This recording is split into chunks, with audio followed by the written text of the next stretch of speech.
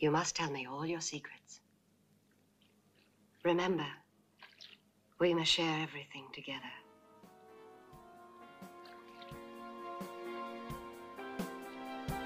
Everything.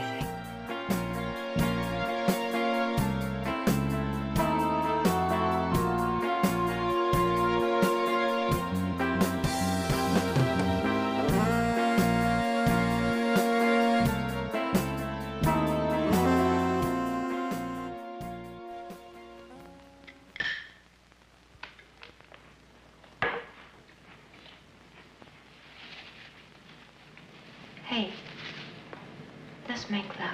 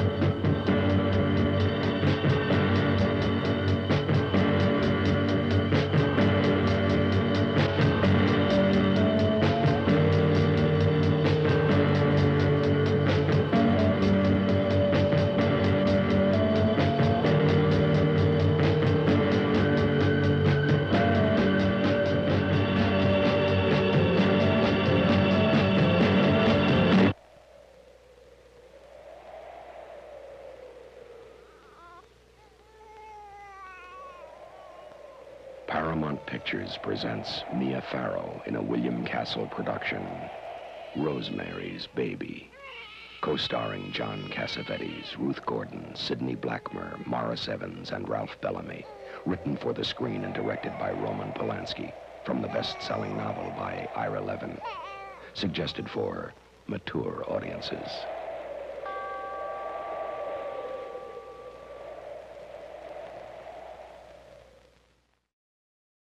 Hello again, and welcome to Girls, Guts, and Giallo. I'm here again with my friend and guest, Luce Tomlin Brenner. Hi, Luce. Hi, Annie. Thanks for having me back. Thanks for coming back. And Luce and I did, I think, I forget how long ago that was because everything is running together for me. It was like last December, November or December. Yeah, we did an episode on David Cronenberg's Crash, one of my longest episodes, one of my favorites. And we are back today to talk about one of the most controversial, famous, cursed, important films of all of film history. And that is Rosemary's Baby from 1968, directed by Roman Polanski. Ooh, it's gonna be a doozy. Yeah, it's gonna be a hot one. Yeah. Oh, it's a hot one. The flames of hell encasing us. Yeah, I feel like I've kind of danced around doing this episode on the podcast for a while just because I knew that this would be very extensive, and this will probably be, we're going to see how it goes with recording, but I have about, how many pages of notes do I have? I think it was like lucky 13 the last time I looked at it. Says, right now it says 1 of 17 on the first page. Wow. So there's quite a lot of notes. So this will probably be a 2-parter. It's kind of like how I did Hellraiser in 2 parts. It's one of those things that it deserves a lot of discussion, especially over at this podcast where we're very long-winded and make long episodes. Yeah, you got me, another professional talker. So it's like the two of us are just like totally, exactly, bouncing off each other. Before we start actually getting into the nitty-gritty of the movie, Luce, can you introduce yourself again to the listeners? Yes, hello. My name is Luce. I am a filmmaker and a comedian and a fellow podcaster. I actually just wrapped on my second fully self-produced short film called Surprise, and it's a dark comedy with horror elements, horror comedy. I say what I need to say to promote it. I feel like there'd be some horror purists that are like, this isn't really horror. But you know what? There's a lot of death in it. So that's horrific. It's called Surprise, and it's about a group of women in their 30s who are obsessed with success and staying positive no matter what. And when they witness a murder, it challenges their sunny dispositions. Ooh. So I just wrapped on that. I'm really excited about it. I just started the editing phase, so I'm hoping to premiere that with my creative partner who just finished her short Demon Juice. We just finished filming that last weekend, and we're going to have a premiere party in LA, hopefully in October, and then we'll be taking it around to festivals. My last short, Messed Up, was in the festival circuit in 2019, won a few awards for Cool. Best Horror Comedy. And Messed Up is about a girl whose messy apartment saves her life when a killer breaks in but can't navigate her stuff. Love that. Very autobiographical. I'm like, my things will protect me. my stacks of VHS tapes clattering down on a Psycho. Obviously, it sounds like you are very influenced by this film. I mean, this film, for however complicated that is, and we're definitely going to get into it, and we're probably not going to come up with any answers. Oh no, we're solving this today, Annie. Yeah. I demand. No, just, thoughts and reflections and discussion. But so much of feminist horror after this movie has been influenced by it. It sounds like you're influenced by it as well, with, domestic horror. And when did you first see this movie, and what did you think and feel when you saw it, if you remember? I saw it. Oh, I remember. Of course. How could you forget? I'll tell you exactly where I was when I first saw Rosemary's Baby. Because I was a teenager, because I was obsessed with horror fiction, because I went like Goosebumps, Fear Street, Christopher Pike, like Anne Rice, who I know you also love. Of course. And then into Stephen King, and then Stephen King took me to Ira Levin, among many others. And so I think it was like my freshman year of high school, maybe, when I read this, and then I read A Kiss Before Dying. Is that his first one? Yeah. And Stepford Wives and The Boys of Brazil. And I just like flew through all of them and then watched all the movies. So I was a big like a book snob, like a really insufferable teenager who was like, oh, well, you like the movie, you should read the book. And it's really interesting. I'm sure we'll get into it in this case, because here I have the book with me. Oh. It's such a faithful adaptation, where Polanski, who adapted it, lifted full parts of dialogue from the book. So it's one of the best film adaptations of a book ever. And I just reread it the last couple weeks to prep for this talk. Oh, good, because I haven't read it in a few years, so I'm glad you reread it. Yeah, I got a lot more out of it this time. I really do think they both complement each other nicely. Like, if you love the movie, the book is very similar, but just way more details because it's a book. Right. but it's very well done. But yeah, I watched it as a teenager. I loved it. I didn't like I got more into like traditional horror and gore and splatter stuff in college, but I didn't like that kind of stuff in high school because I was perpetually terrified of being murdered. And so I didn't like movies that had a lot of like violence against women because I was like, this feels too real. Every time I'd watch it, it didn't soothe me at all. Now it soothes me more, but it took some growing to get to that point. And I loved domestic horror and psychological horror because I felt like they were always getting at the root of reality, where it was like, oh, this is what's going on in women's internal lives. Like Ira Levin was so good about writing about the like internal struggles of women, which I think is really fascinating still. And so that really, even as a teenager, even though I wasn't in a, domestic situation, insofar as like I wasn't, doing I was doing teenager chores, but I wasn't taking care of a man or anything. I just really felt that oppression still, though, like expectations on girls and women to perform a certain way and to want to present themselves a certain way and being observed a certain way. All of that just felt very crushing to me, even at like 14 and 15. Yeah, I saw it around the same age. My friend and I rented it from a video store and watched it at a sleepover really late at night. And she fell asleep and I stayed up to watch the rest of it. And did you like poker? Were you like, come on? No, I mean, this was my friend who was always falling asleep. So I was like, whatever, she's gone. Yeah. So I stayed up to watch the rest of it. And I didn't learn until later who Roman Polanski was and what he did and what he's known for. Oh, and yeah. I didn't know that. No, I didn't know any of it. So let's get into it. Yeah, let's do it. Like I said, a famously cursed film. And like you said, it's based on a book written by the author Ira Levin, who was already a very successful writer at that time. At 21, he had sold 2 scripts to NBC. He had a Broadway play that garnered a Tony nod, and his first novel won the 1954 Edgar Award. But in 1965, he was struggling, as always, for his next big idea, and he had to look no further than his pregnant wife in their New York apartment.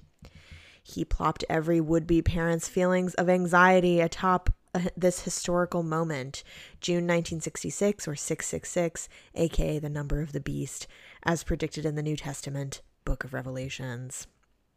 It was also around this time that the Church of Satan was established in San Francisco, and in April 1966, Time magazine had just famously asked on its cover, "Is God dead?" And we see that cover in the film as well. So Ira Levin is an atheist Jew. He writes this book filled with Catholic anxieties about good versus evil and the death of God. And it's immediately declared a perfect book, the best horror novel ever crafted, a modern masterpiece. Rave reviews ran in every paper. Truman Capote likened Levin to Henry James, and 4 million copies flew off the store shelves immediately. They put that Truman Capote quote directly on the cover of the book. Random House did, and that was like he credits that choice to helping him sell books. Oh God, I'm sure. I mean, if Truman Capote endorses you, yeah, it's like you gotta put that on your cover. He would go on to write also another horror classic, The Stepford Wives, right, in 1972. So like you said, very good at these domestic women's focused horror. And then the film also received rave reviews. Roger Ebert wrote that Polanski outdoes Hitchcock. Liz Smith and Cosmo called it sheer perfection. Variety praised everyone involved. Polanski had triumphed. Mia Farrow was outstanding. Composer Krzysztof Komida's score was top-notch. And producer William Castle had crossed an artistic Rubicon. Film critic Penelope Gillette, I'm sorry, Penelope, if I'm saying your name wrong, film critic of The New Yorker, described it as gynecological horror. And critic Stanley Kaufman thought the movie began as a hip comedy with mystery overtones that then morphed into a mystery with comic overtones. By 1992, in a rare interview, Levin confessed to having mixed feelings about Rosemary's Baby, including religious guilt, which is odd to me as a fellow Jew. His work had played a significant part in this popularization of the occult and belief in witchcraft and Satanism, he acknowledged, while in the same breath dismissing all these people who hear backward messages in song lyrics and stuff like that. I listened to a radio interview he did when his book The Son of Rosemary came out in the late 90s, and he said the same thing, that he thought that he influenced like people's obsession with Satanism. Yeah, he says, I really feel a certain degree of guilt about having fostered that kind of irrationality. I just think that's a lot to take on. I love Ira Levin, but it's like a tad like an ego brush, right? He's putting a lot on himself. It's as we're going to talk about, it's just perfect place, perfect time. Like it was all coming to that anyway. Like the Church of Satan had been established separately from this film already.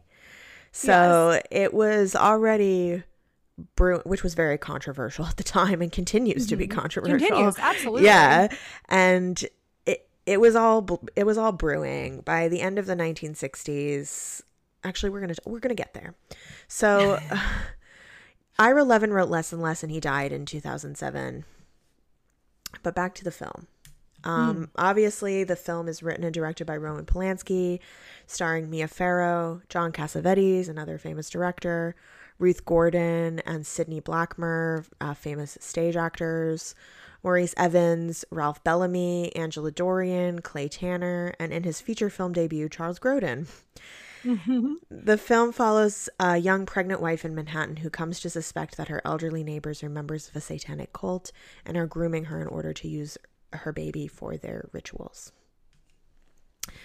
Do you know anything about the title? I have a really interesting analysis of the title here. Oh, no, I've actually never even considered it to be more than what's just there. Yeah, so Laura Jacobs of Vanity Fair, this is a direct quote from her article. What brews in this title? A slew of contradictions. Levin, who has written that he was standing the story of Mary and Jesus on its head, chose the name Rosemary, an elaboration on Mary, the Holy Mother. The name is also redolent of flower power purity, thanks to Simon and Garfunkel's 1966 version of the medieval ballad Scarborough Fair, with its botanical refrain, parsley, sage, rosemary, and thyme. Levin set the novel in 1965-66 and made the due date of Rosemary's pregnancy the month of June 0666, the number of the beast, as foretold in the Book of Revelation.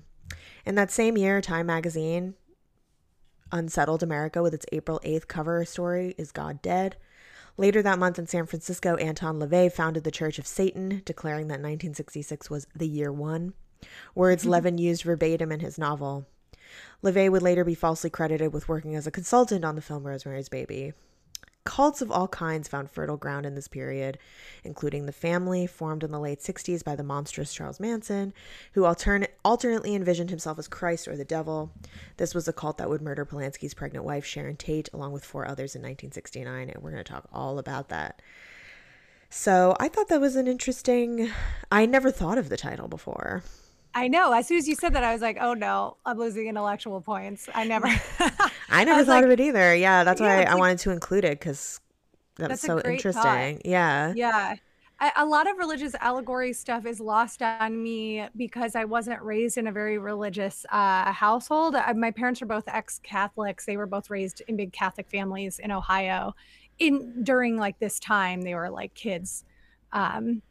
In the 50s and 60s. So that was kind of like their experience, very similar to the character of Rosemary, who's like thought maybe she'd be a nun and like came from a Catholic background. But then as they, grew into adults, like pretty much were like, gross. I don't like it. I don't want to do Catholic anymore. So I was raised with like no religion. Fair. Yeah. Yeah. I was raised, I could imagine that films like this or The Exorcist would be really scary to people who were raised very Catholic. I grew up hearing from my mom that like this movie and The Exorcist and The Omen scared her so much. She still considers them like the scariest movies. I think it's interesting when people talk about The Exorcist being the scariest movie of all time. And I wonder if it's because so many of those people were raised with like steady Catholicism. Totally. Yeah. I was raised Jewish, and I interestingly, I kind of had this thought the other day because I was raised pretty religiously in a reform sect, so not like strict or fundamentalist by any means, but with regular religious upbringing. Mhm. And like I attended Hebrew school, I had a bat mitzvah, etc. And I was kind of reflecting on how everything I learned about Christianity growing up, I learned because we had to learn about it to understand anti-Semitism. Interesting. Yeah, so I was telling my girlfriend about the Passion of the Christ the other day, and I was like telling her about how one of my bat mitzvah assignments, we had to do community service for the temple, and one of my community service that I did was I wrote film reviews for our temple newspaper. Cute. Oh my God, what an origin story. I know. The newspaper was called The Shofar, and I wrote a review. They dispatched this 13-year-old to go write a review of Passion of the Christ because, it was very anti-Semitic. Right. But I was explaining to my girlfriend that it's not like quote unquote blatantly anti-Semitic. It's one of those things where you have to know, it's very niche. You have to know exactly about the history of anti-Semitism and in relation to Christianity to understand why it's anti-Semitic. And I was like, and that's, and my girlfriend was horrified that they would like send this 13-year-old to go cover this movie. And I was like, no, but they did it for a reason, because I had to research and look into why this was anti-Semitic. And that's how I learned about, this very specific niche thing. So I had to learn about Christianity. Like we used to have classes in Hebrew school when we would study with the rabbi, where she would tell us about, like this is the story of Jesus, and like this, because we have to learn about it to understand. God, that's so classic. Why people hate us. I feel like that's like with every marginalized group. It's like you have to learn white history. You have to learn male history. It's like if you're marginalized at all, you have to learn the other side. You learn everything about them so that you can stay safe, and they learn nothing about you and continue to like perpetuate crimes against you. Exactly. Yeah. So I think, by the time I saw this movie, I already kind of understood that and like knew why these images would be significant to Catholic people. Interesting. Okay. But I didn't have like because of being a Jew, I don't have like a visceral reaction to like blasphemy. Yeah, exactly. Because those are not concepts in the religion. There's no heaven or hell, right? Yeah, exactly. Okay. Yeah. So, seems so much more chill. I don't know why more people aren't like racing towards that. Yeah, and of course, like different sects of Jewish people like have different conceptions of those things, but like generally, like Jewish people don't believe in heaven or hell, and it's like you get this life and you make the best of it. And very healthy. Yeah, exactly. It's a very like intellectual religion. It's very very existential, Anyway, that's something that I think is also significant that I want to talk about while we discuss this film, because this film is made by Jews. Yeah, because Roman Polanski is also, his family escaped the Holocaust. Yeah, Roman Polanski is Jewish and Ira Levin is Jewish. And a lot of the character actors in this film are Jewish. Mm-hmm. Oh yeah, I mean Ruth Gordon. I mean the next door neighbors are so incredibly coded Jewish. Exactly. And like growing up in New York, it's so familiar to me as well. And it's like typical like Bubba Meister neighbors. Mm-hmm. This feels like a really New York movie to me, even though this is one of the few New York movies where the city does not play a character. It's like they're not in the city hardly at all. Like but it also is. We'll talk about it. Yeah. Okay, great. I skipped ahead. I'm sorry. No, it's okay. It's okay. There's so much to go over. William Castle was attached to the project. He wanted to direct, but Paramount producer Robert Evans gave it to Roman Polanski, who had directed other successful European psychological dramas like Knife in the Water and Repulsion. William Castle bought the rights. Like, so he was the original, he bought the first person to buy the rights from Ira Levin before it was even published. Can you tell the podcast listeners who William Castle is? Yes, I love William Castle. It's really interesting. I think this was in the documentary, so you may have seen this on the Criterion edition. But so William Castle did like incredibly fun, over-the-top horror movies in the 50s and 60s. And one of the most popular ones is The Tingler. And it was so famous because he would rig movie theaters, the seats, and he would put props up around the movie theaters. And so like with The Tingler, it was like a centipede type creature that was like getting inside of people and that they would feel this buzz, and he rigged the seats so that they would buzz anytime the like creature was supposed to be on the screen. And he did another thing where he'd have like a skeleton fly through the air during a scene with a ghost, and he'd have water spray in people's faces. It was so fun. It's the kind of thing that one of those instances where I just curse myself for being born at this dumb time, because how fun would it be? Cursed timeline. I know. It's just so fun. I feel like he is one of like the ultimate showman of horror. And while there are people who definitely love his work, I feel personally that he's like needlessly maligned as being like cheesy or schlocky, which Roman Polanski says specifically in this documentary. Yes, he does. That William Castle is schlocky. And in the same breath, he says, but Bill was always wonderful to me and always supported me. And I'm like, God, talk about, obviously he's a piece of shit. We know that. But like just the pretentious, like just selfishness of saying something like that. Like he helped you make your career essentially, and you're still going to call his work schlocky and not, I don't know, and not give any credence to the fact that like you wouldn't even be able to make like, I feel like he has the elevated horror argument of the 60s. Do you know what I mean? Yeah. Rosemary's Baby is elevated horror, and William Castle films are like garbage, schlocky, straight to VHS horror, as if one doesn't directly influence and contribute to the other. Right.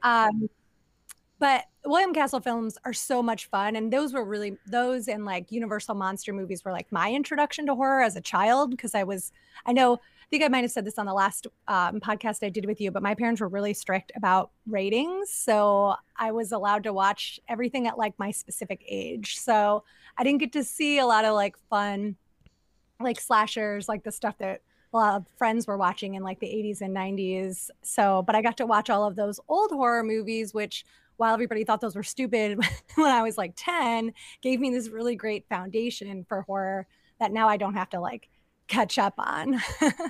Yeah, absolutely. Yeah, William Castle was one of the OG like interactive movie theater guys really doing the damn thing. Yeah, exactly. I don't know if you ever saw the movie Matinee with John Goodman. It's from like 92 or 93. It's like based on William Castle's life, but it's not like an official like biopic. Okay. Yeah, I actually haven't, but I've heard of it, but I haven't seen that one. I recommend it. It's really fun. It's they do a really good job of showing like what that time period and what theater going audiences were responding to and why it was so popular. It's a really fun comedy. Cool. Castle, as well as suspense master Alfred Hitchcock, was given the chance to option the screen rights to Rosemary's Baby. When Hitchcock passed on the project, Castle mortgaged his house and bought the rights for $100,000 plus another $50,000. If the novel hit the bestsellers list, it did, with readers snatching up 2.5 million copies before the movie's release. Polanski originally envisioned Rosemary as a robust, full-figured girl next door type and wanted Tuesday Weld or his own fiancée Sharon Tate to play the role. Additionally, Patty Duke and Goldie Hawn were considered for the part. But despite her waif-like appearance, Polanski agreed to cast newcomer Mia Farrow. Her acceptance incensed her husband Frank Sinatra, who had demanded she forego her career once they get married. Fucking the thing with Frank Sinatra, and they got divorced on set. He served her divorce papers while she was filming in front of the entire cast and crew. Yeah, she was supposed to be in his film The Detective, and then filming for Rosemary's Baby went long. It ended up being like 3 months, which is kind of unheard of for films, especially like of this kind of low key nature. And so she couldn't be on The Detective, and Frank was like, "Oh, it's either me or it's this film." And she was like, well, I guess shooting for 3 months. I guess I'll choose the film. Yeah, I mean, and then he divorced her. Like, yeah, what absolute psycho. Mia Farrow is just like an interesting, tragic figure. Like, she is. I was thinking that when I was watching that documentary filmed in 2012, and I was like, oh, yeah, just rough. She's been really embroiled with a lot of very abusive men. Obviously, Woody Allen, Frank Sinatra is also an abusive. Roman Polanski. She's just been really involved in so many of those tangential, abuse stories. Yeah, exactly. Like everything that was controversial in like this time period of film, she was like, let me get involved. She's one of those women that I'm like, do you have any female friends? Like, I just want. Yeah. Did she have anyone who was like, maybe not? Yes. Maybe. Like, be around more women. Yeah. Yeah. I mean, she's just so like, she like triggers me almost because she's so like martyr, skinny white woman, white knight type martyr. Yeah. And her very like image is very put upon looking too. Oh where God, it just I know. like, just harried. Yes. Yeah. like she'd always have one of those big plastic like laundry bag type purses with her and like a bunch of other bags, and she'd be like like going down the street and you'd run into her and she'd be like, oh my God, I just got back from the doctor and my knee. Oh God, Mia Farrow is triggering. Never mind. Robert Redford was the first choice for the role of Guy Woodhouse, but he turned it down. I think that's really interesting. When I was looking at pictures of him from that time, I actually was like, oh damn, I think that could have been really good. That could have been good. I mean, John Cassavetes is so good as a piece of shit. Mm-hmm. Jack Nicholson was also considered, but Polanski suggested John Cassavetes, who he had met in London. John Cassavetes, of course, if you don't know, was also a famous indie film director. Like kicked off the like super indie film movement. Mm-hmm. In casting the film's secondary actors, Polanski actually drew sketches of what he imagined the characters would look like, which were then used by Paramount casting directors to match with potential actors, which I found pretty cool. I thought that was really cool. And also like the power. I wonder if you could do that kind of thing today. Everything sucks now. Like, don't let me. I'm such an old grump, but I know this is why we're really well matched. We'll just spend the next 2 hours reminiscing about times we didn't live through. Yeah. You just can't do anything now because everything is so filtered through so many corporate entities. Mm-hmm. And everybody like knows best. The directors, I feel like, are just being brought in as like puppets, sort of. Pretty much, yeah. That somebody else made it, and like Disney didn't make this. This person made it. Like, exactly. Okay. Taika Waititi made it. We didn't make it. Meanwhile, it's all on a computer and all made ahead of time. Yeah, by like non-union CGI people. Like, side note, a lot of people think that CGI is used because it's like the newer technology instead of practical effects. It's just because they're not unionized. Yes, exactly. Because the artistry that goes into practical, or that it looks better, and I'm like, just watch one fully CGI movie and you tell me. It's literally just because they're not unionized and they can exploit those artists. Exactly. It's the same reason why reality TV is so popular. It's like, oh, our stupid culture. Everyone's getting dumber because they love reality television, and it's like, well, no, those people aren't union. Exactly. The proliferation of it speaks to less about dumbness and more about oppression and like absolute tyranny. Exactly. Anyway, I'm sure we'll go on many tangents. In the roles of Roman and Minnie Castevet, Polanski cast stage actors Sidney Blackburn, Ruth Gordon. Ralph Bellamy, who was also primarily a stage actor, was cast in the role of Dr. Abraham Saperstein. The production designer was Richard Silbert, who did the film Baby Doll. Costumes were by Anthea Silbert, who was his sister-in-law, and her and Mia worked on the kind of hip flower child look that Mia has.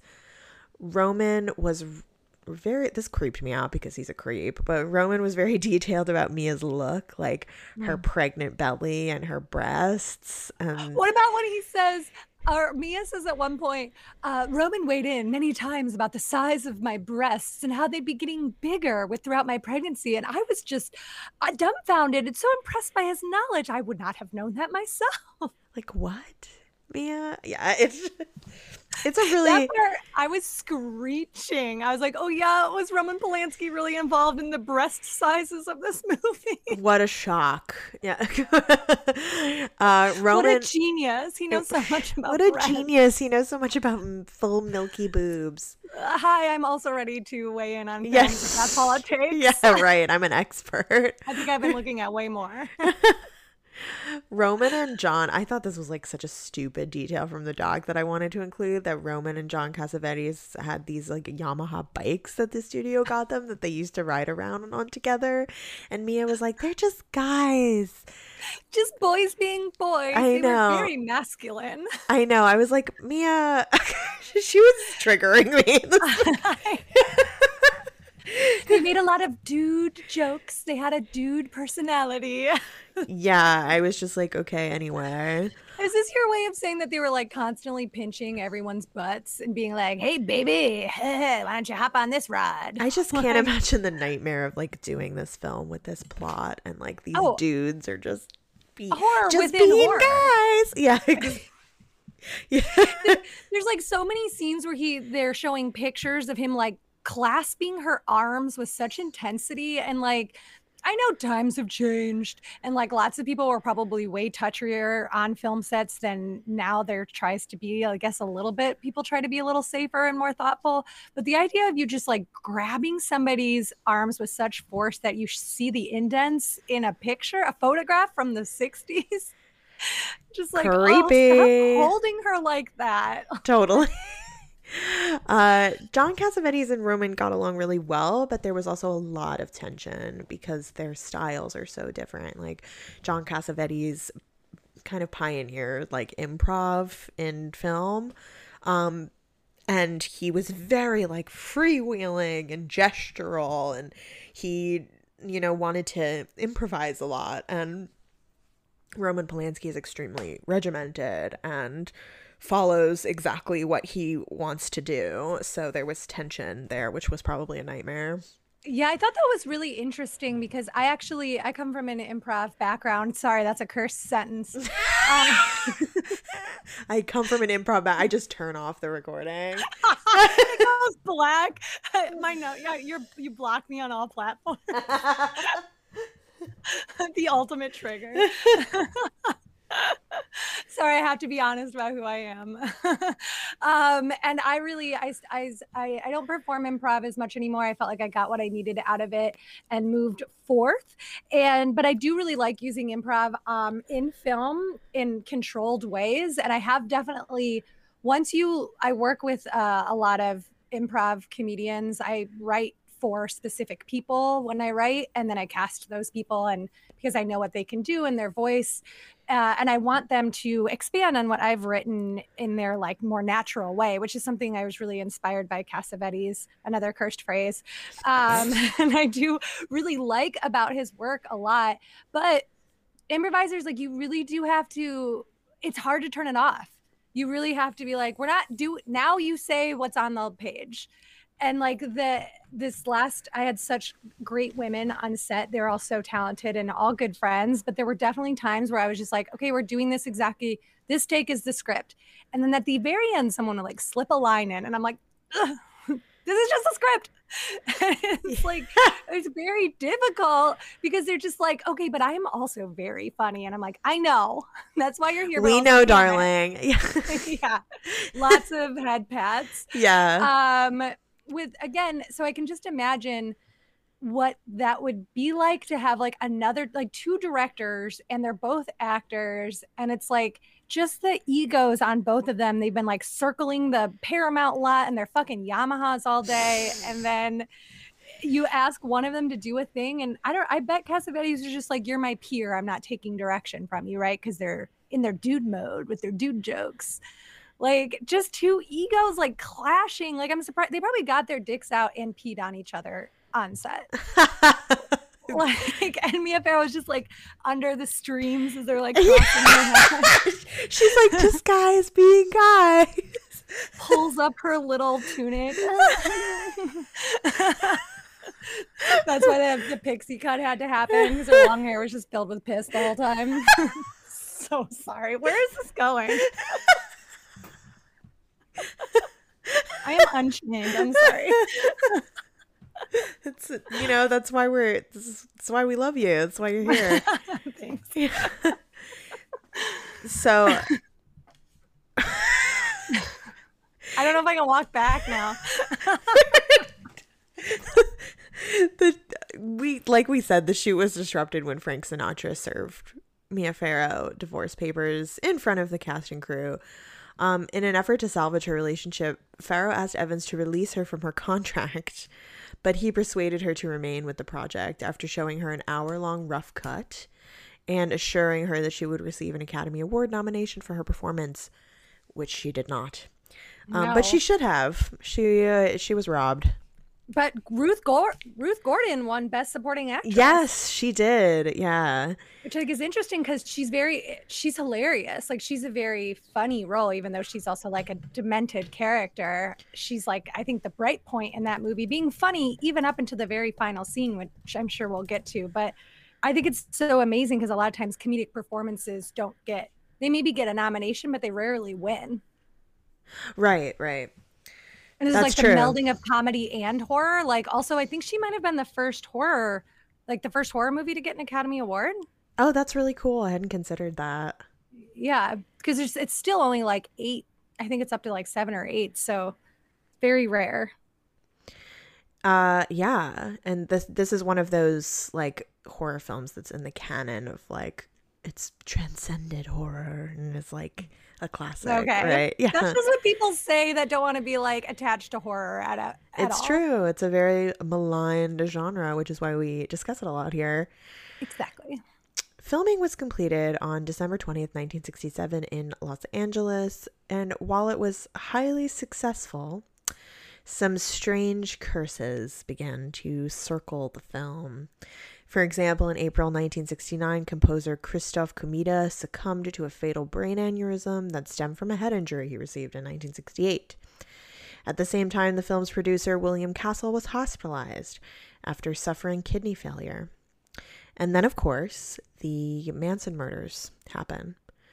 So Castle was recuperating in San Francisco, and he heard about the murder of Sharon Tate, at which point he drove down to LA to see Polanski and promptly fell apart. It was a really horrible event that I talk about this extensively in my bonus episode from last month on my Patreon at patreon.com/girlsgutsjello. Where my friend Mason and I talk about contemporary representations of Charles Manson, and we sort of get into extensively more into what the murders actually entail. But the short and sweet of it is that Charles Manson was a crazy, narcissistic, malignant narcissist hippie type who formed a tiny little death cult out in the LA desert on a dilapidated ranch called Spawn Ranch.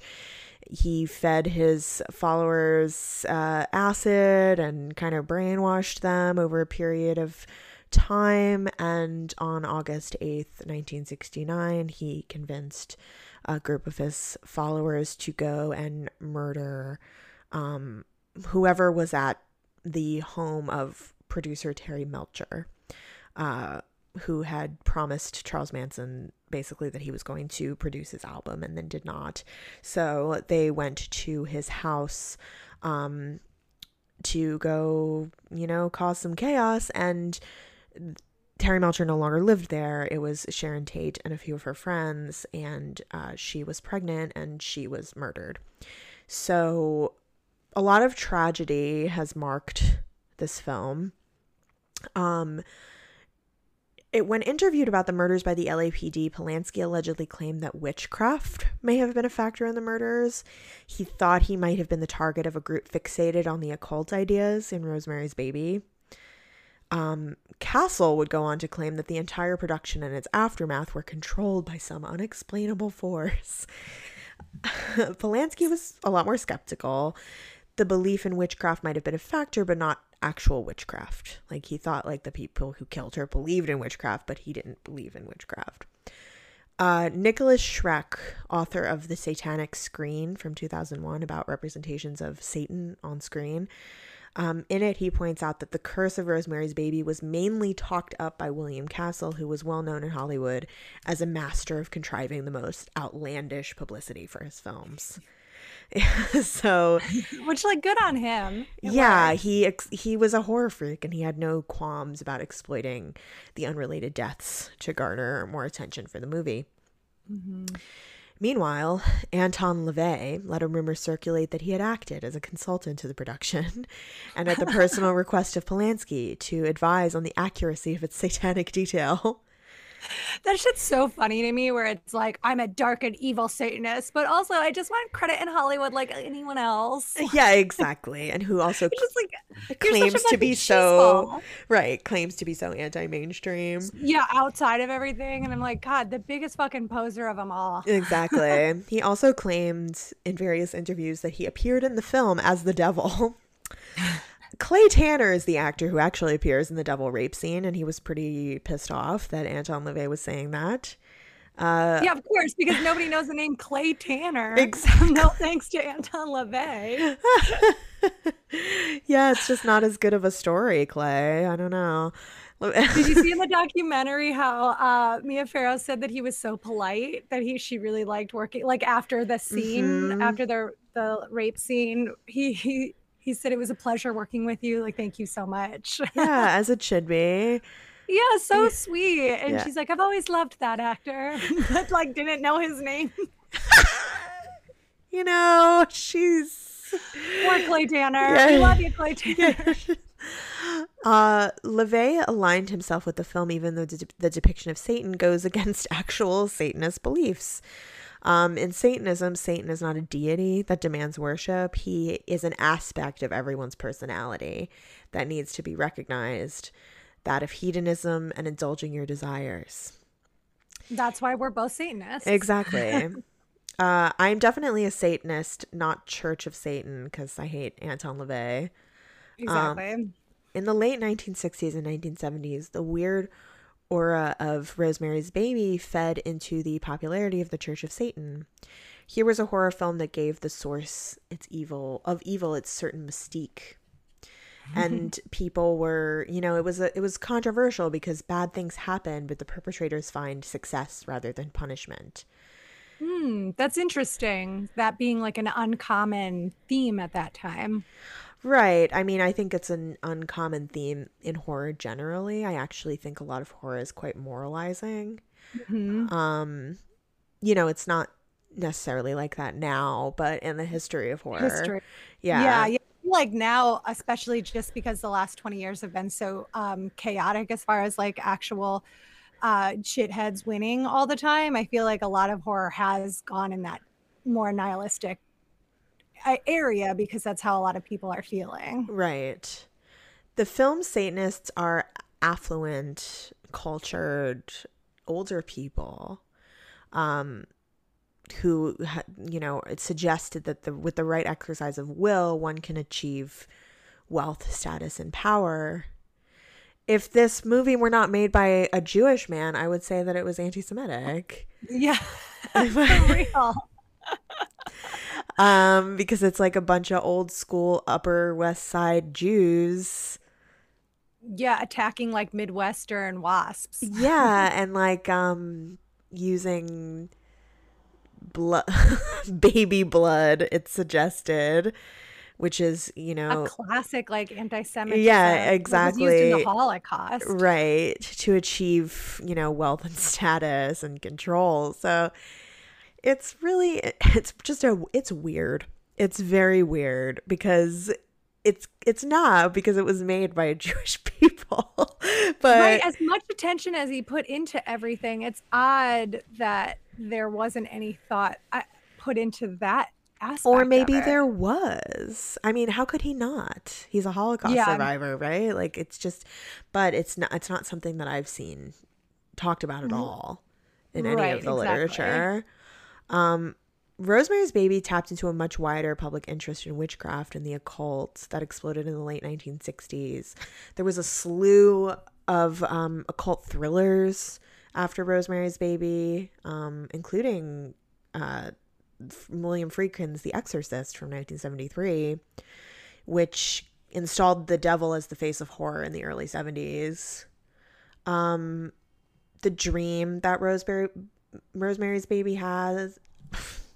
The dream that Rosemary has in Rosemary's Baby, it kind of suggests that even in her subconscious, there is no privacy. And that is really the ultimate theme of this film, is surveillance and lack of privacy. I really like that. I hadn't thought of that before with the dream. Yeah. I love the dream sequences in this movie. They're my favorite dream They're sequences so of any movie. good. They're so good. Incredible. And to hear Polanski talk about it in the documentary, I find it hard to listen to him because I think that he obviously is an asshole, but also I just don't think he's like that smart. Or He's as really smart as he thinks he not. is. Yeah, he's really not. But he acts like he has all this like just bluff and bluster about him that I find like really obnoxious and very like European. But I love the way he describes the dream sequence and how like in dreams everything is turned down and murmuring and that dreams aren't loud. And I was like, oh yeah, dreams aren't really that loud. I thought that was an interesting point. It's true, yeah. And it's so good because it's not gauzy at all. I feel like modern dream sequences, there's a lot of gauziness that's like, this is a dream, but it's just as sharp as everything else. It's sort of, I don't know, I feel like Lynch maybe pulled some inspiration from this. Because a lot of his dream stuff in Twin Peaks has that similar, like, it looks like it's really happening. So Roman Polanski is, like we said earlier, a Holocaust survivor. His father was Jewish. His mother was raised Roman Catholic. This is something that has been used over the years as a point of sympathy for him, as well as the murder of his wife. Perhaps that's why people feel he is so beyond reproach. But we have to talk about what he has done. Yes, raping a 13-year-old girl. Exactly. Well, and I'm sure we're going to get into this also, but just the fact that like life is long and many people have terrible things done to them and do terrible things as well. Like nothing cancels each other out. And our brains are big enough to have sympathy and also call for action or at least like acknowledgement of crimes done. Yeah, absolutely. Of course. On March 11th, 1977, 3 years after making Chinatown, Polanski was arrested at the Beverly Wilshire Hotel for the sexual assault of 13-year-old Samantha Gailey. Gailey had modeled for Polanski during a Vogue photo shoot the previous day around the swimming pool at the Bel Air home of Jack Nicholson. I don't want to mince her words because she has spoken on what actually happened, but you know, she suggests that Polanski might have plied her with substances. You know, he knew what he was doing. Yeah, alcohol and like champagne and pills. Yeah, exactly. Like what she said. Right. Polanski was indicted on 6 counts of criminal behavior, including rape. At his arraignment, he pleaded not guilty to all charges. Many executives in Hollywood came to his defense. Gailey's attorney arranged a plea bargain in which 5 of the 6 charges would be dismissed, and Polanski accepted the bargain. And as a result of the bargain, he pleaded guilty to the charge of unlawful sexual intercourse with a minor and was ordered to undergo 90 days of psychiatric evaluation. But upon release from prison after 42 days, Polanski agreed to the plea bargain, his penalty to be time served, the time he had already served in jail, along with probation. However, he learned afterwards that the judge had told some friends that he was going to disregard the plea bargain and sentence Polanski to 50 years in prison. "I'll see this man never gets out of jail," he told Polanski's friend, screenwriter Howard E. Koch. Gailey's attorney confirmed the judge changed his mind after he met the judge in his chambers. So Polanski, upon hearing this, decided to flee the country. And the day before his sentencing, he obviously didn't go. He left the country on a flight to London, where he had a home, and then he left for France. And as a French citizen, he has been protected from extradition and has lived mostly in France since then. Since he fled the United States before final sentencing, the charges are still pending, and he's been running ever since, making new movies, picking up various awards, and support from his colleagues in film along the way. Mm-hmm. So, in case you didn't know, that is why Roman Polanski's name is so loaded. Yeah. And so many people in Hollywood have come out in support of him, even recently. Mm-hmm. So yeah, every few years there's somebody circulating some list about like free Roman Polanski, as if he, the issue too, in addition, is like he has not been hemmed in. He's been consistently making films since then, films that are loved, like just like Woody Allen. Yeah, exactly. So I don't, in what way is he being persecuted or held back at all just because he can't live in America? Like, it doesn't even seem like he likes America. Yeah, exactly. I don't know. It's difficult because I also am an abolitionist, and I don't think that him serving 50 years in prison would have done anything. But I am curious about this, that he was sentenced to psychological evaluation and that didn't happen. No, it did not. Or actually, did he complete the 90-day psychological evaluation? It didn't say when in the article I read. Because that's what I mean, while not being an absolutely trained person in this subject, I do feel like lots of therapy for a long period of time and maybe a slight imprison in good therapy would be good. Yeah, but not typical prison system. That's not going to make anything better. It's only going to make someone more abusive. It's true. At the same time, as an abolitionist, I don't want people like Roman Polanski to be the first people to enjoy the fruits of abolition. That's such a good point. No, exactly. I mean, obviously, open the gates for every Black person who's in there for weed. Yeah. Yeah, exactly. And a million other things. No, I agree. That's such a good point. And it's the people doing the work in the abolitionist system aren't doing it for people like Roman Polanski. Exactly. And I had a thought, but I'm a stoner, so I can only remember things for 5 seconds at a time. It's okay. You wrote 17 pages of notes. You're absolved from anything else. So, a lot of people ask themselves, myself included, when I watch this film, how did this notorious child rapist make one of the most poignant films in history about the abuse of pregnant women? How is it so prescient and so relevant constantly? It's it's one of Jordan Peele's favorite horror films, part of the inspiration for Get Out. Yeah, and he's one of the few people who has said, because time and time again, critics are like, this isn't about feminism, which I'm just like, why are you so loud on this? What is the weird knee-jerk reaction towards feminism still? And these aren't people who have valid critiques of feminism. These aren't Black women. These are men writing for the New Yorker who are this isn't really a feminist film. And Jordan Peele actually is one of the few people that's not a woman who's come out to say it's a film that is distinctly about gender and about men making decisions about women's bodies, which to me is what it's always been first and foremost.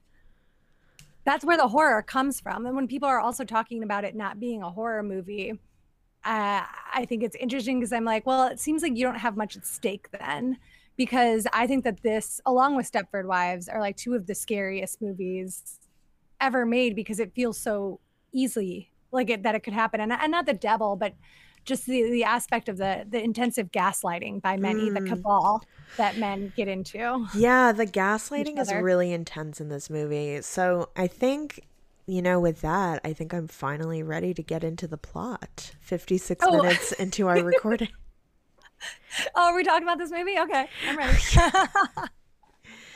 So we immediately open with that opening shot of Manhattan with that incredible font that pink swirly font, which Gorgeous. is really intentional. Also, Roman Polanski was very intentional about everything in this film, and it makes it deceptively seem like a fluffy woman's picture of the time with that font. Couple of things. The lily fountain at the beginning, could not find the sculptor of that lily fountain, but it's amazing. Gorgeous. I know. I want it. Yeah, we meet Rosemary and Guy Woodhouse. They're looking for apartments. This is the first instance of Rosemary like listing Guy's acting credits. Like Which always, she does like 4 or 5 times yeah, in the movie. always trying to plug him. There's this scene where they go to the apartment house called the Bramford. It was actually based on the Dakota building in New York. So, Luce, can you describe the Bramford to us? Oh, it's a goth kid's dream house. It's so beautiful. It's tall. It's foreboding. It's like a dark sandstone. It's got peaked roofs, kind of like the Addams Family roof. It's got gargoyles and like little architectural details, and it has like an overlook kind of vibe where it's like just looks endless from the outside. And then once you're inside, it has sort of this charming, like dilapidated, like was wealthy at one point, but then was never kept up. So it has beautiful tile that's broken in some places and really gorgeous walls that are like water stained and cracked. It's like my favorite style, which was like, 40 years ago we were wealthy, and we haven't had anything since. Like Grey Gardens vibe. Yes, very old New York. It's just an incredible apartment building. I always wanted to live in that building when I was. Did you go there? Like, did you see it when you lived there?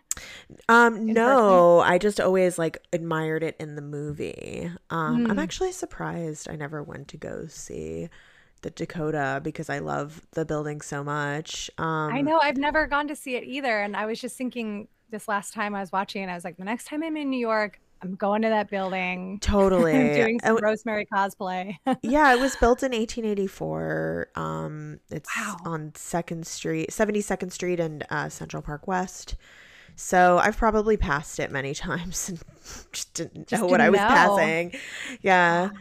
There's this scene when they first get into the apartment building where they go into the elevator, and there's this black man who is the elevator operator. And I haven't read the book in a few years, but I know that there is something about this character in the book, and I was wondering if you could refresh my memory, because I feel like it was important. Yes, I really thought this part was interesting too, but they talk about how he's got like it's not this verbiage exactly, but it talks about him having a like plastered on smile. Just basically how he doesn't stop smiling, and it felt like a foreshadowing of just this, like, you are playing a part so that people don't turn on you, and like you're in danger and you have to act a certain way. I can't find it exactly. They do also, and I guess this is the language of the 60s, but they do use the word Negro the entire time. They like, do every time they're talking. Yeah. Which I was like, that still feels so dated for the 60s. I'll keep looking, and when I find the exact word, I'll tell you. Yeah, every time they talk about this character, he's smiling, and then a couple lines, he's still smiling. Every time they talk about the elevator man, they talk about him smiling. And doesn't Rosemary she has like some internal thoughts about him that we don't get in the movie? That's a good point. All right, let me look at that and I will get back to you. Sure. Yeah. So they're looking at this apartment in the Bramford, and the woman who lived in the apartment has just died, and the realtor is telling them this. And they go into the apartment, and this is when Rosemary first, there's a lot of foreshadowing in this film. Rosemary first sees this note scribbled on the table that says, "I can no longer associate myself," but it like trails off. There's lots of witchy herbs in the apartment. It's a very like gothic kind of opulent living room. And Rosemary loves it and wants to move in. There's also this chest of drawers that's covering what seems to be a closet, and Guy and the realtor move it, and they open the closet and there's like nothing in there worth hiding. So they don't know why this chest of drawers was moved in front of this closet. Very ominous. I'm Yes. scared of secret doors. It's Yeah. like one of my biggest fears every time I've looked at a new apartment. If there's like a tiny door or a door in a closet, I'm like, nah, not for me. Totally. It's really creepy. They go to have dinner with their friend Hutch, who's like their neighbor in their old building. And he is like a charming older man who used to write adventure stories for young boys. And Hutch tells the couple about the history of the Bramford, and the Trench sisters, and somebody named Adrian Marcato.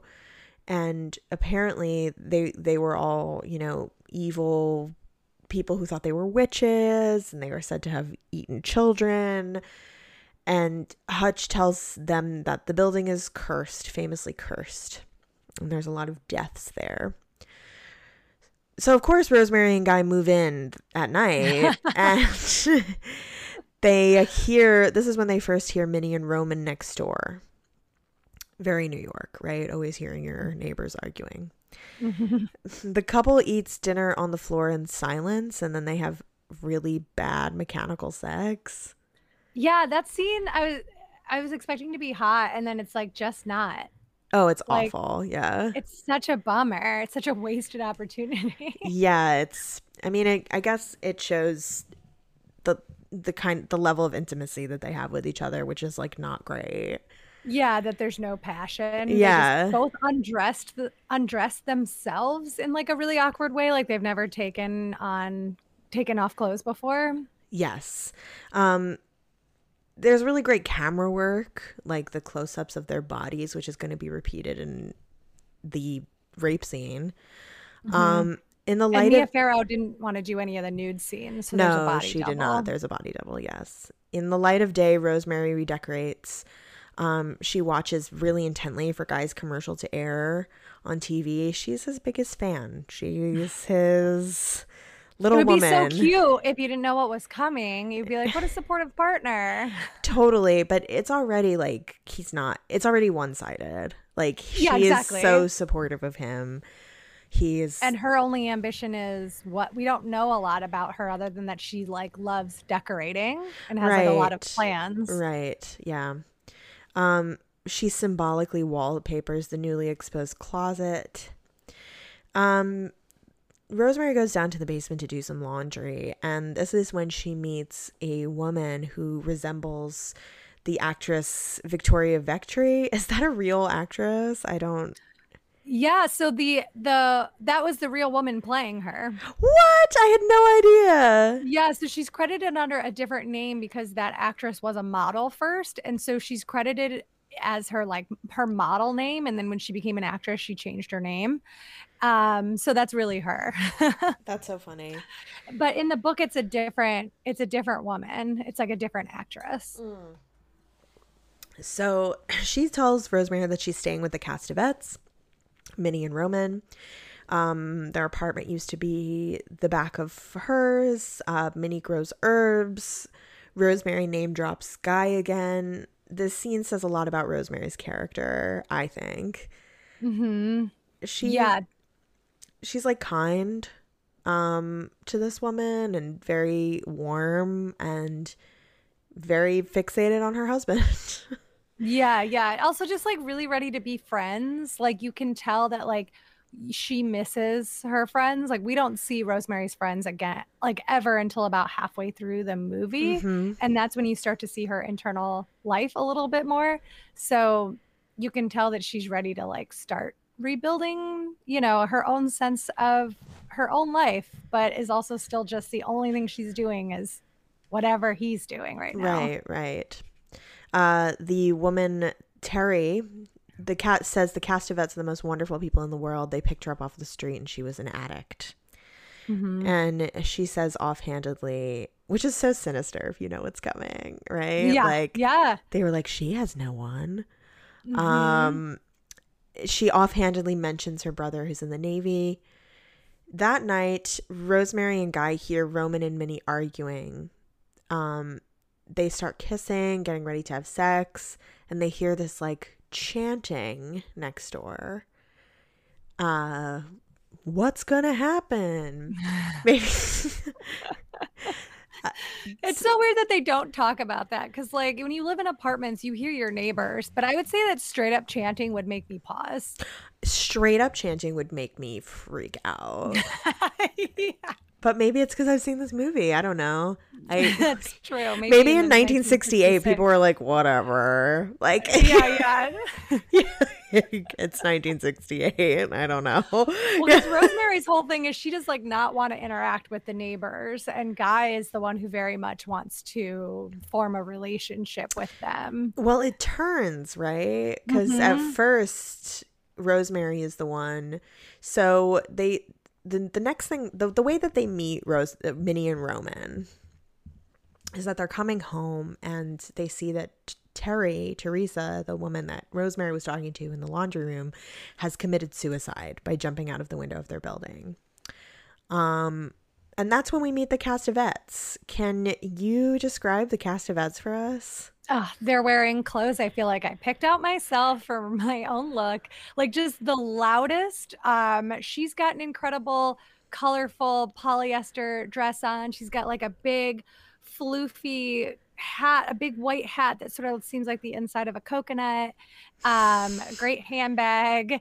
And then Roman, is in like a pink suit and a bow tie and like a real like kicky fedora, and they just look like the kind of like old people I want to become.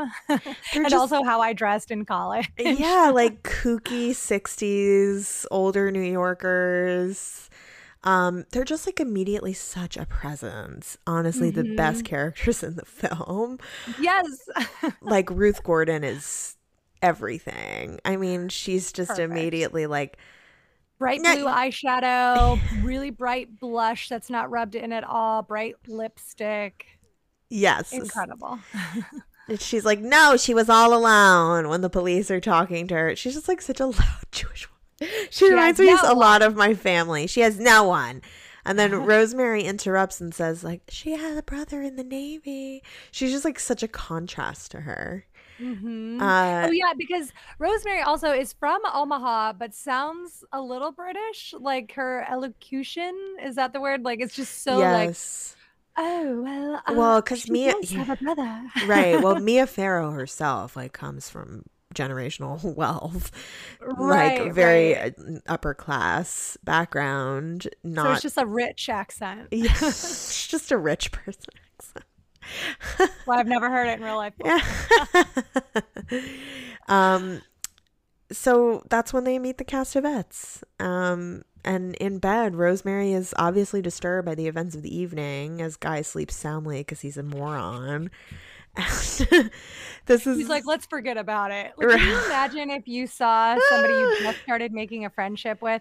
She didn't only kill herself, she threw herself off the 7th floor of their building.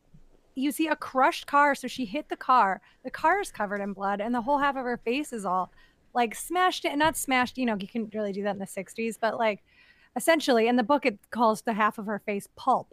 And they both see it, and then he's like, let's forget it. I also forgot to mention his years of therapy. Right. I forgot to mention that when they're in the laundry room, Terry shows Rosemary her necklace, which is like a charm that Minnie and Roman gave her that smells bad, that has like some kind of herb in it. So that will become very important later. So this is when also Rosemary's in bed that night and she has the first dream sequence,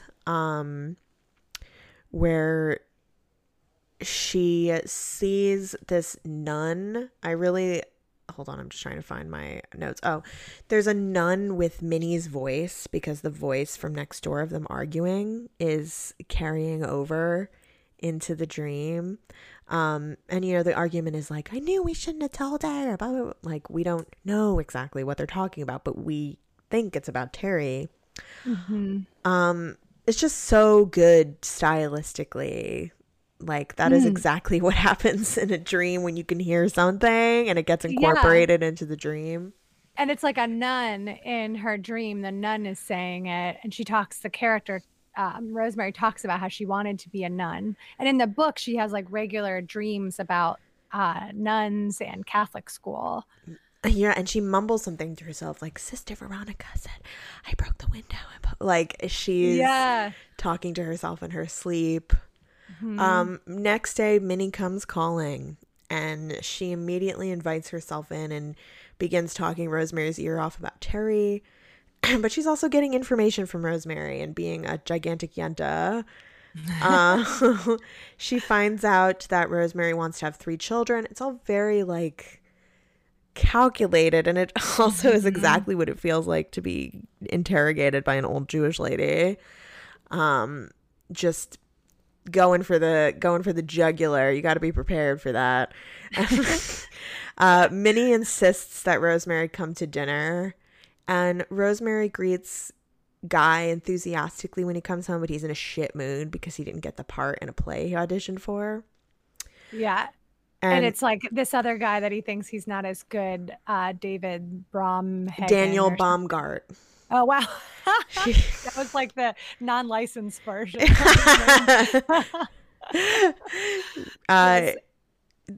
Rosemary tells about Minnie's visit and like how nosy she is. Guy does not want to go to dinner. That is perhaps the ultimate irony of the film, right? That Guy never wanted to go to this dinner. And then, so interesting. Right? And then it completely changes. Like, what does it say about like Rosemary sealing her own fate? Or like, right. Like, exactly. And I think there's something to be said for the ways in which, because Rosemary doesn't want to go either, but it's 1966 and she's hemmed in the ways that I think a lot of women still are, to this idea of politeness and like neighborly expectations, and the ways in which we tamp down our needs and desires and put and put someone else's in front of ours under the guise of politeness and friendliness, and like, oh, we're just being good neighbors, where it's like, okay, but what do you want to do? You don't want to go to the dinner? Don't go to the dinner. They invited you, and you can just politely decline and send over a basket of muffins if you have to make it domestic, Totally. But, so I think it's interesting because it's like Rosemary has this hand in her eventual demise, but it's not even her choice. She is clearly also playing along by societal expectations at that point already. Yes. Yeah, totally.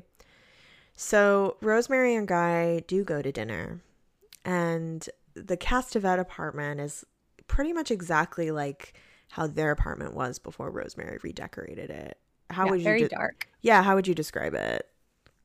Very dark. Walls are bare. There's not a lot of furniture. All the furniture is pushed to the edges of the room in an odd way. Things are like black and brown and gray. And then an important thing that Rosemary notes when they get home is that there is no art on the walls, but you can see the outline of where things might have been hanging. And there's just no details. There's no books. There's no tchotchkes. And for people who clearly have lived in this apartment their whole life, it's very odd. They're clearly not minimalists by their personal styles. Right. So there's just like something is missing. It seems like they just moved in, even though they haven't. Right. Yeah. And we learn a lot about Minnie and Roman as characters, as people in this scene. Like, Roman lambasts religion. They both do. Rosemary says she was brought up Catholic and she feels weird about disrespecting the Pope. It just, again, like, just really reminded me of being around old Jewish people and then being like, and the money they spend on those gowns and robes. Like, that's literally something that somebody would say, but it's like coming from who we know as a Satanist. But they're we've also seen like this movie a not million wrong. times. They're also Like, not the wrong. whole- Yeah. Like this whole dinner, I'm like, this seems fun. Like they seem fun. I'm taken in. I would give birth to a Satan baby for them. Like clearly I'm into them. They're Like great. their Yeah. fashion is so good. Minnie has one of the coolest dresses I've ever seen on, which is like a 4-paneled dress. It's like white and it has like these wavy colors, and like each panel is a different color, and it's just such a cool outfit. And they already have drinks ready when they get there, and they're like, this is a vodka blush, which I'm not a big cocktail person. I don't know what a vodka blush is, but I wanted want to make it. one. I want Yeah, it. I was like, how fun would that have been if we were the kind of like prepared domestic goddesses who were like, oh, and during our podcast we're drinking vodka blush. Yeah. Right. I mean, the other thing about them is like they're old, but they dress like in the fashion of the day. Like And they're really with it. They travel a lot, which Yeah. is like really fun, and like they're really cultured. yeah, like is this bad? Because Yeah. I know, like it seems like the argument you're making is that Satanists are the height of culture, and I must agree. This is when Roman like very intentionally flatters Guy by saying when he saw him in a play he was struck by a gesture and he checked the program to see who he was, that he has an interesting inner quality. Isn't that just how you charm an actor? That was so funny. I watched it with my boyfriend Isaac, and this was the first time that he had ever seen it. And I was so excited because he hadn't read the book or anything. So he's not a big horror person, and I'm on this constant mission to show him he's jumpy. So to show him horror that's like, it's not all like Pennywise jump scares, Right. And so we were watching it, and he goes, "Oh, an inner quality." I feel like everyone you're around is always talking about that inner quality. Truly. So many like obnoxious comedians. He's like, that would work on half the people you know. It would. Like he's like, I'm gonna remember that next time I'm at a show and I need something to tell someone. I'm gonna talk to them about their inner quality. It's true though. Like he knows So exactly funny. what to say. I know, but it's so annoying how transparent it is, and like that it works is just so like, it just makes me hate him from the beginning, even though I know what's coming. It's like, how dare you be flattered by such an obvious reach to flatter you? I absolutely loathe Guy, and every time I watch this film I hate him in new and exciting ways.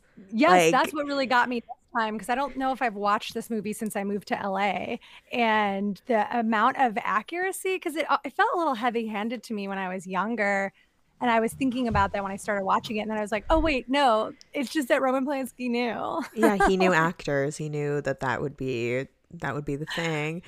And Roman also implies that he has trouble getting roles. So as Rosemary and Minnie He are nags him. yeah, as Rosemary and Minnie are washing dishes at the men chat, this is when Roman gets Guy's ear for the first time, and we don't know what they talk about because Rosemary doesn't know. We experience this entire movie through her. We know what she knows only. Which I think is really like radical, because there weren't a lot of movies from female perspectives at that time. And even though it's being, it was written and directed by men, it still is like her perspective, and it doesn't feel like a man's, I don't know, thought of the way a woman would be acting. I think it feels as realistic as I would think it would, having not lived in that time. Right. When I was watching this with my girlfriend, we were stoned, obviously, and she was like, wait, am I missing things? Like, what is happening? And I was like, you don't know, because she doesn't know. Yes. So, and that's Isaac said the same horror thing, of and it. we were not stoned last night. And he was just like, wait, but what's going on? And I was like, I know what's going on. Exactly. I know. I'm the same way. I'm like, I'll never tell. I know. It must be insufferable, but I mean, Oh, they hate it. I know. He's like, you've told me multiple times this is one of your favorite movies. And I'm like, he's like, at the end, do we figure out what's going on? And I was like, I don't know. I'm the same way. I'm like, I don't know. I guess you'll just have to see. Yeah. Because Tashanae is the same way, where she hasn't seen a lot of horror movies, right? So Yes. It's fun to get to be like, oh my God, I never thought I'd get to show Rosemary's Baby to somebody for the first time. It's like, Exactly. such No, a so I thrill. absolutely refuse to give anything away. I'm like, we'll see. Yeah, I'm like, this is entertaining for me in two ways. Exactly. Wait, do you do the thing where you like turn and watch her? Yes. Oh, You're absolutely. I love it. Oh my God, I'm a creep. Every time I show movies to people, I'm like watching them half the time. I'm like, I'm imagining this scenario where like the four of us watch a movie together and they're in the middle and we're on the end. So we're just like staring at them. Staring and then like winking at each other like, I know. I'm such a fucking creep about that. I must be so annoying. So at home, the couple giggles about how like weird their neighbors are, to which Tashanae, my girlfriend, was like, they're fucking rude as hell. They just had them over for dinner. She's not wrong. Well, and they already know, they've already talked about multiple times how the bedroom is a partition and it's the back half of the Cassavetes' house. So it's like, you have already heard the Cassavetes talk so many times and now you're going to sit in bed and be like, those fucking idiots. Like, right. They can hear you. Right. But even though Guy is mocking the Cassavetes, he already has plans with Roman for the next evening. The way he pivots from making fun to being like, well, you know what? I am going to go over tomorrow and hear some more of those stories. Right. They're such fascinating stories. Even though they were supposed to hang out with their friends. Yeah, we'll see them next week. Like, wait, what? We have plans. What do you mean next week? I got to look at my calendar again. Yeah. Rosemary also, like you said, she noticed that the pictures were down in the apartment. She's very focused on detail, which I feel is also like a very realistic, quote unquote, feminine quality. Yeah, it's almost like she's protecting herself and doesn't realize it. You know, she's always gathering, like she sees the herbs when they first go into Mrs. Gardenia's apartment before they've leased it and it has all the old woman's stuff in it. She notices the herbs. She notices that writing. She's taking in every single thing about it, and anything that she's like, this is odd. Guy's like, nah, seems fine to me. Old people. Yeah, and she doesn't trust herself, which ultimately is part of her downfall. Because everyone around her is telling her. Yeah, where it's exactly. like, you can only, how can you trust yourself when the person that you're supposed to like love the most, who you think of as a partner, so you think they think of you as a partner, but they don't. So like, how are you supposed to trust yourself if the person who knows you the best is like, no, you're wrong, or you're overthinking it? Yeah, like, exactly. That's so classic. Exactly. This is honestly a model of gaslighting, this film, and I wonder if it's in part inspired or takes from the actual movie Gaslight, for which the term gaslighting comes from. That's interesting. Yeah, that's more of a noir film, but it is pretty scary still. I haven't seen it in a long time. It'd be a cool maybe back-to-back. It would like be. A double feature, right? It's just the way the guy acts is so much in line with how that character acts. That's true. I mean, Polanski really liked noir, so I wouldn't be surprised, right? Like, yeah.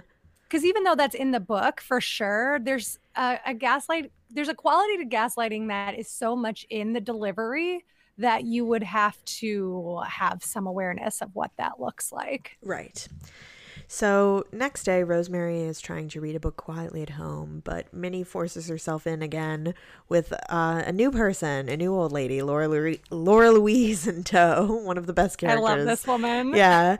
Rosemary says she doesn't feel well because it's the first day of her period. Important. Minnie and Laura Louise park themselves right away and start knitting, and Minnie... Laura Louise sits directly on top of a book that Rosemary was reading that's like laying face open, and it's one of the funniest things in the movie to me. Like she keeps rearranging herself but never gets off of the book. It just cracks me up. There's so many of these like funny elements in the film. Minnie gives Rosemary the charm necklace, the same one that Terry had. That she like died in. Yes, that she fucking died in. It's so morose. Like, I love dark shit, and that would be too much for me. Totally. Like, I'd be like, nah. Be like, nah, I think I'm okay. And still seeing her bloody face every night. It still has this like smelly root in it. This which Minnie calls tannis root. So Rosemary tries not to accept it. But Minnie insists. Rosemary tells Guy that she doesn't want to wear the necklace, and Guy is such a fucking dick. And he like weirdly insists that she do. Which like I can't imagine, like that's like such a red flag too. Like, you didn't give it to me. Why do you care if I wear it or not? Exactly. Guy gets a phone call. The actor who got the part over him, Donald Baumgarten, has suddenly gone blind. A totally normal thing that happens. People just wake up one day. That just happens, right? Sight to blindness. Right. Yeah. And just crazy. They happen to need Guy now to fill the part. So weird how that happens. Yeah. What a cool coincidence. Rosemary visits Hutch and cries to him about Guy being a dick to her. Like, she knows something is off. Like, he was a dick before, but he's like even more now. New levels of dickishness. Hutch brings up the suicide at the Bramford. He knows about it. Rosemary comes home to roses and Guy saying, "I've been a creep." Notice how he never actually apologizes. No, he's acknowledging without being sorry. Yeah, and he's just like, "Let's have a baby. I've already figured it out." And he put the date on the calendar of when they need to start trying. Which, like, again, I love a man that can notice a cycle and is like on top of it. But in this instance, when has he ever tracked your fucking period before? Right. Like, and now he's like circling dates. It's just like, this doesn't align with the rest of the way that he hasn't been interested in you or your internal life. And now suddenly he's circling your ovulation periods. Like, that just is so creepy to me. It's real creepy. But Rosemary is really happy because that's what she wanted. And she hangs out in their date night to start making a baby. She's hanging out in this great red outfit, which I absolutely need right away. Mm-hmm. And it's gorgeous. It's so good. And this like romantic night by the fire. And Guy can't even really be romantic because he sucks. And they have this candlelit dinner.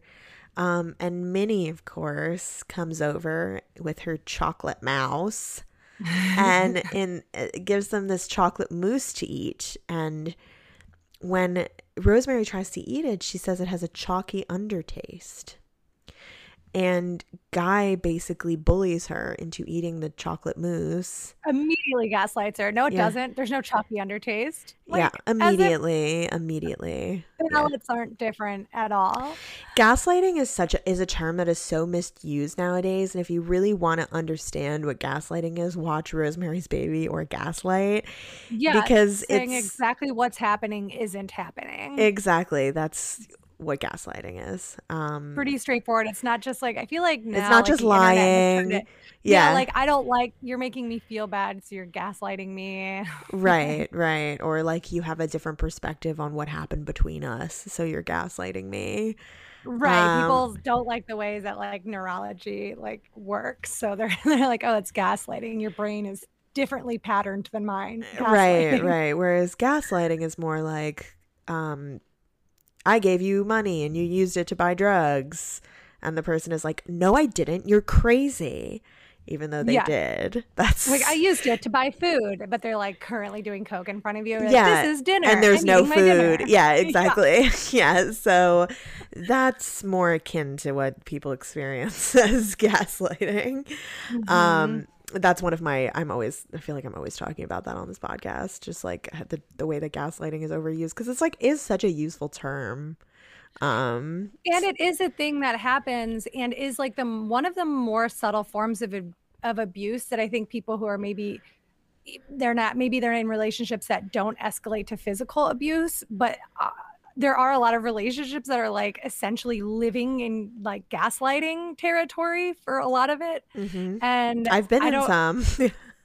Yes, exactly. Yeah. Same. So it's like, it's really sinister. And I don't know if it's because we see so much of it in horror or like the situation, like, you know, anytime you're outside of something and you're like, well, it couldn't happen to me because I'm currently not under any duress. So I can like logically think through how I would do things. So I think people see the kind of things in movies and they're like, yeah, well, I would never. if somebody told me something wasn't true, you know, completely forsaking the idea that like when you're in love or you're like with someone all the time, that like, yeah, what they say matters to you. Yeah, and then you're like, I guess there isn't a chalky undertaste.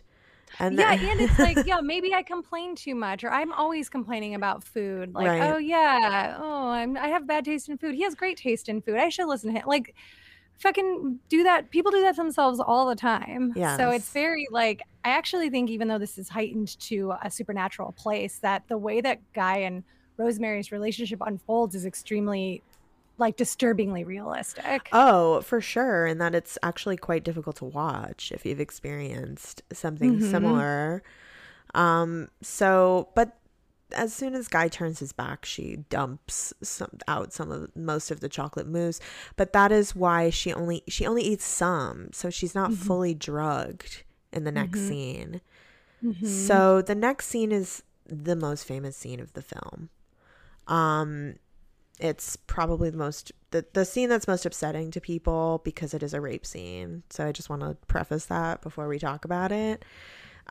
Rosemary gets really woozy as Guy is just kind of planted in front of the TV yelling at a baseball game like a fuck.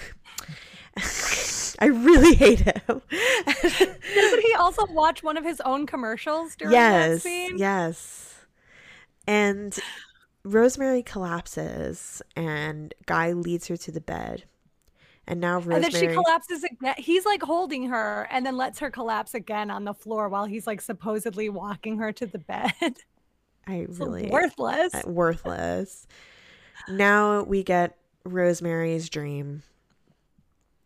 There's so many striking images. I love this dream sequence. I think it's really beautiful. I don't find this scene to be disturbing because it doesn't feel like, or I don't know, rape's different for everybody, but like it's not a traditional rape scene. It's not like you see somebody like struggling and being held down and screaming. It's a lot more supernatural feeling. And I think it's like really psychedelic and interesting to watch. Yeah, the rape scene itself isn't what's upsetting to me. It's the before and after that I find upsetting. Yes, that's so well put. Yes, I agree. It's like Guy leading her to the bed and we know something is off. And undressing her. Yeah. And she's like, why are you doing this? Yeah. So Rosemary, like, she envisions herself in the dream on this mattress in the ocean. The sound is like a clock ticking.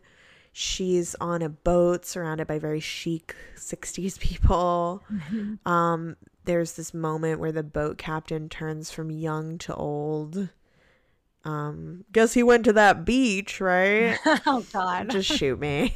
I know, seriously. Why are we still talking about this 2 weeks later? She feels Guy like taking off her clothes and like you said, she's like, why are you doing that? And he's like, I'm just getting you ready for bed. And then she suddenly feels herself naked on the boat, but then she's in this bikini. And she says to the boat captain, is the boat captain supposed to be JFK? Yes, I think so. And she says, sees Jackie at some point. Too. Yeah, yes. And she says, isn't Hutch coming with us? And he says, Catholics only. I wish we weren't bound by these prejudices. He takes her wedding ring off. Guy does in her sleep. I think that's really gross too. Like that feels extra sinister to me because it's like you can pimp her out like this, but you want to make sure that like it doesn't have any impact on your marriage because then it's connected to you somehow. Yes. He's naked. She is naked at one point under the Sistine ceiling, like on one of those Would love rafters. To be in that.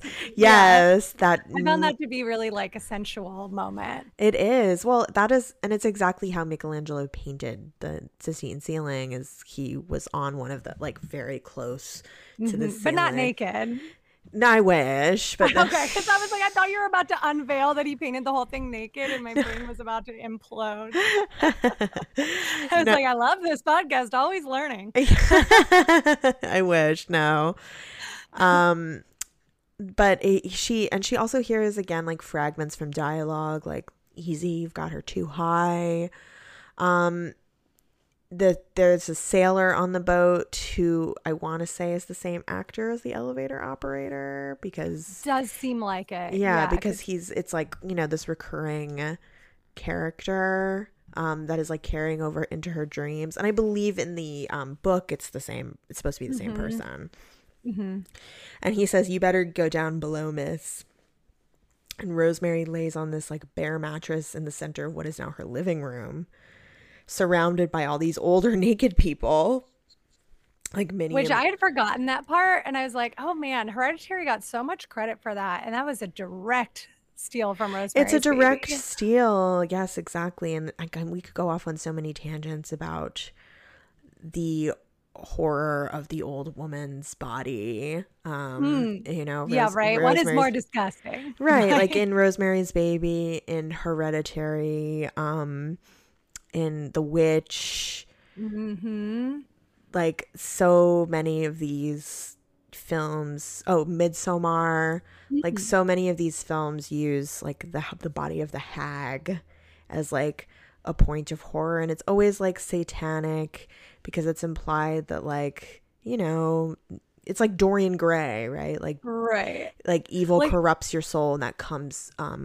out physically, which is Right. why that idea is why we discriminate against people we consider ugly or people with deformities. Yeah, if Very you let Christian yourself- idea. Right.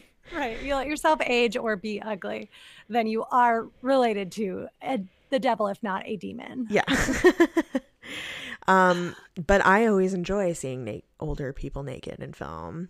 Absolutely. Because you're like, we're all fucking headed there. Sorry if Exactly. you don't think that's happening for you, but Right. like it's nice to be prepared instead of shocked. Exactly. And like embrace it as a different kind of beauty. Yes. Need some more horny old movies. Right. Which is why I feel like The Old is not actually about that, although it really missed opportunity. Side note, I want to see Old. I haven't seen it yet. Same. But I do. I it's like I'm almost like kind of scared to see it, because I do feel a way about people acting like being old is the most horrific Worst thing that could happen to you. Yeah, because we're all heading there. I mean, I guess that's the horror of it, is we're all heading there, but it's like, I don't know, maybe a sensitive topic for me in horror. No, totally. Well, I do think it's like we look at old people as being the closest to the grave, right? So it's like the nearest thing to a corpse is somebody who looks extremely old. Right. And so it's just like constant like harbinger of the end coming. Right. But I don't know. I think there's like an aspect to Memento Mori where you could just be like, yeah, and that means that we should fucking ride this till the wheels come off and try to like enjoy this instead of being scared of it. And just like, if we embraced elders and old folks more in our community, there'd be less of a generalized like horror around being old, I think. Oh, absolutely. Yeah. I'm And actually wearing a Grim Reaper shirt hilarious. right now. Yeah, and it's one of those things where like our cultural attitude comes out through the films that we make, not necessarily that the film is telling us to feel a way about this. It's just that it's reflected the way that we already feel as a culture about age is reflected in these films. Like you said, it's like that's people think of that as close to death. It's spooky. Yeah, like the idea that like just a member of our society is spooky. I know. So funny to me. I know. Which is like, I think what's kind of exciting about it, because I think about getting older and being like, that means I'll never have to participate in like the thing that we're doing currently. And I can just be like, great, I'm just a scary witch all the time and there's no getting around it. I feel like that seems like such a release. Totally. I mean, I think a lot of women look forward to that. Yeah.